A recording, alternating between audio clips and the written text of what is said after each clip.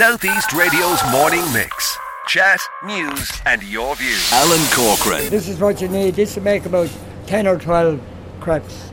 You need 200 grams of plain flour, 30 grams of granulated sugar, pinch of salt, you need 4 eggs, you need 500 ml of milk, and then you need 50 grams of butter, and I've just added in 100 ml of beer. Let that be whatever beer you want. Right. Any of the lagers, I'm sure, will be fine. Beer in the pancakes. I've never heard that one before, Nicky. No, I've always used beer in the pancakes.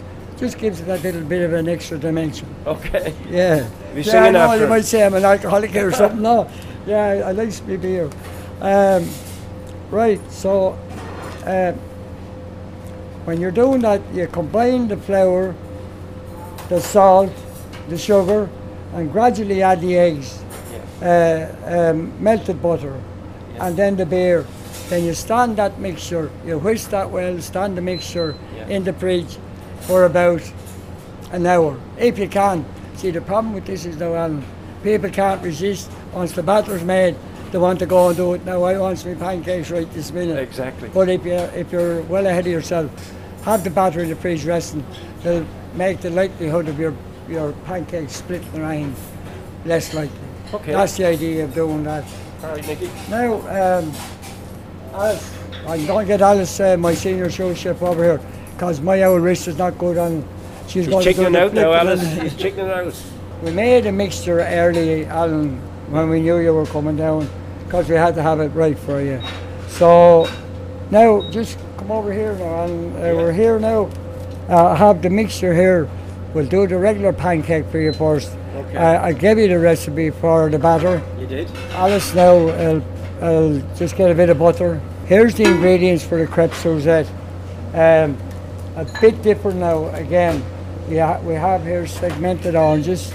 We have the juice of 3 oranges and the juice of 1 lemon. We've got butter, we've got sugar, and most importantly, we've got Cointreau. Cointreau. Yeah, the flambé, the crepe Suzette. Do you know something? All I say to people making the pancakes, look it's not a perfect science. Your last pancake will be the best one you'll ever make. Yeah. It takes to get your timing and get your heat right. Probably operate on a lower heat. Gives you a better. So that pancake, the first one that was cooked, was done in a matter of seconds, not minutes. Oh yeah, like probably we're talking 1 minute each side at the most. Alice, would it? It's a nice light batter, so it cooks quickly, like. Yeah. There's now, as you can see, Peter, we have the camera here on, and you can see that's a beautiful crepe there now. I was researching the crepe Suzette, which is crepe is the French term used for the pancake. Now there was a chef going back into the 1800s called Escoffier.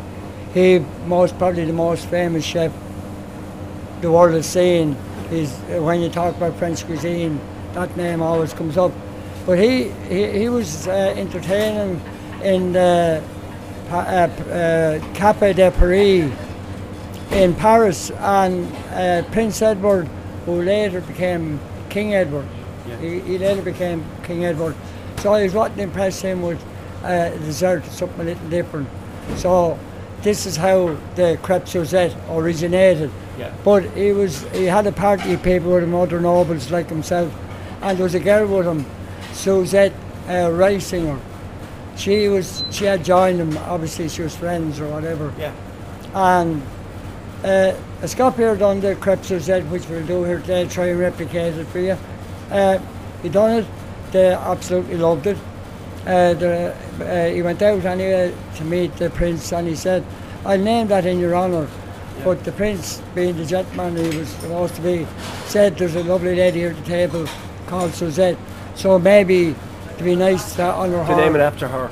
Name it after her. We're going to have a go and make our crepe Suzette. Yeah. It's a little bit more complicated, but it's well worth the effort. Okay. Yeah, it's really nice. Well, they're the basic pancakes there now. Now, Alice, we'll use, just fold that over there, Alice, and we'll get a bit of sugar. Yeah, Alice is an expert at this. Yeah. She learnt it all when she was in America. Now, we're going to get to the piece de resistance. The crepe Suzette. Yeah, the crepe Suzette.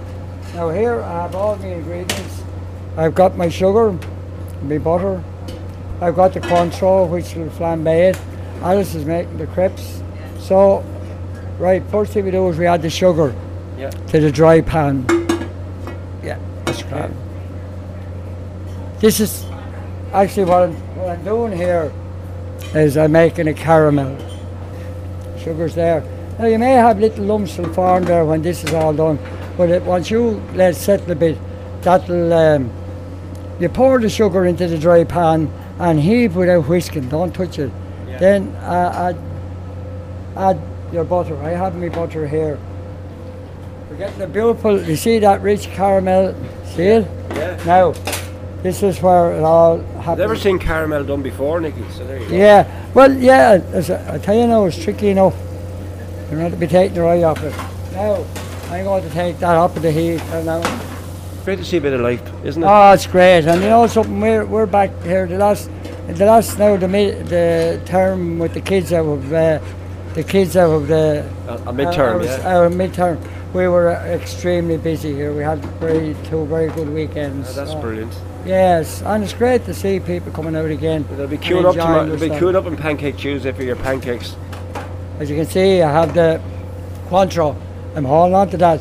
Okay. That's an orange liqueur. Grand Marnier would be beautiful in this as well. Grand Marnier. There's not very little. We only put a small bit in. We don't want to go crazy. But you have your pancakes there now. Yeah. So we'll add them into the sauce, Alice, won't we? Yeah. And just let it take in. Yeah. So yes, it's grand. As you can see there now, see it reduced there now. And I'm pretty happy with that. Grand? Yeah, I'm very happy with it. What do you do now? Just lay it on top of that then, is it? I'm going to, what I'll do is now, I'm just waiting until I get this reduced a bit more. And then I'm going to flame it with a bit of luck and not set the place on fire here. With the Cointreau. And then basically what I'll do is I'll lay the pancake into this mixture. Oh, gotcha. And let the pancake take all the flavour of the crepe Suzette sauce. This is the sauce. I have the orange, the orange zest in there. We have lemon zest in there. We got the orange juice in there. Let's just go through that again there for Alan there. Just Suzette, the sauce. Oh yeah. Okay, so what we did was we had one cold pan. We poured sugar on the dry pan. And then you let that heat to turn into a caramelize without touching it, without whisking.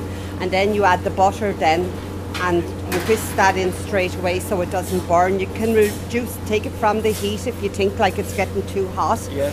And then you add then your orange juice and the orange segments. Yeah. And then you have to reduce it back then, and then you're adding the alcohol to give it the full flavour. Okay. And then we lay the pancakes in it to soak them in it, and then we put them on the plate then to present them with some topping on them. So this is the famous crepe Suzette. That's the famous, and I'm sure the girl that was with Prince Edward that time was very happy. Or I hope she was happy anyway, because it was a beautiful dish. And to this day, still, we're going back over 100 years now, nearly 100 years. Since this, I think that was around 1894 that the crepe Suzette became. Well done, Alice. Well done, Nicky. Now, with a great help of Alice there now, I think we've achieved the impossible here. We've actually got it right. Southeast Radio's morning mix. Chat, news, and your views.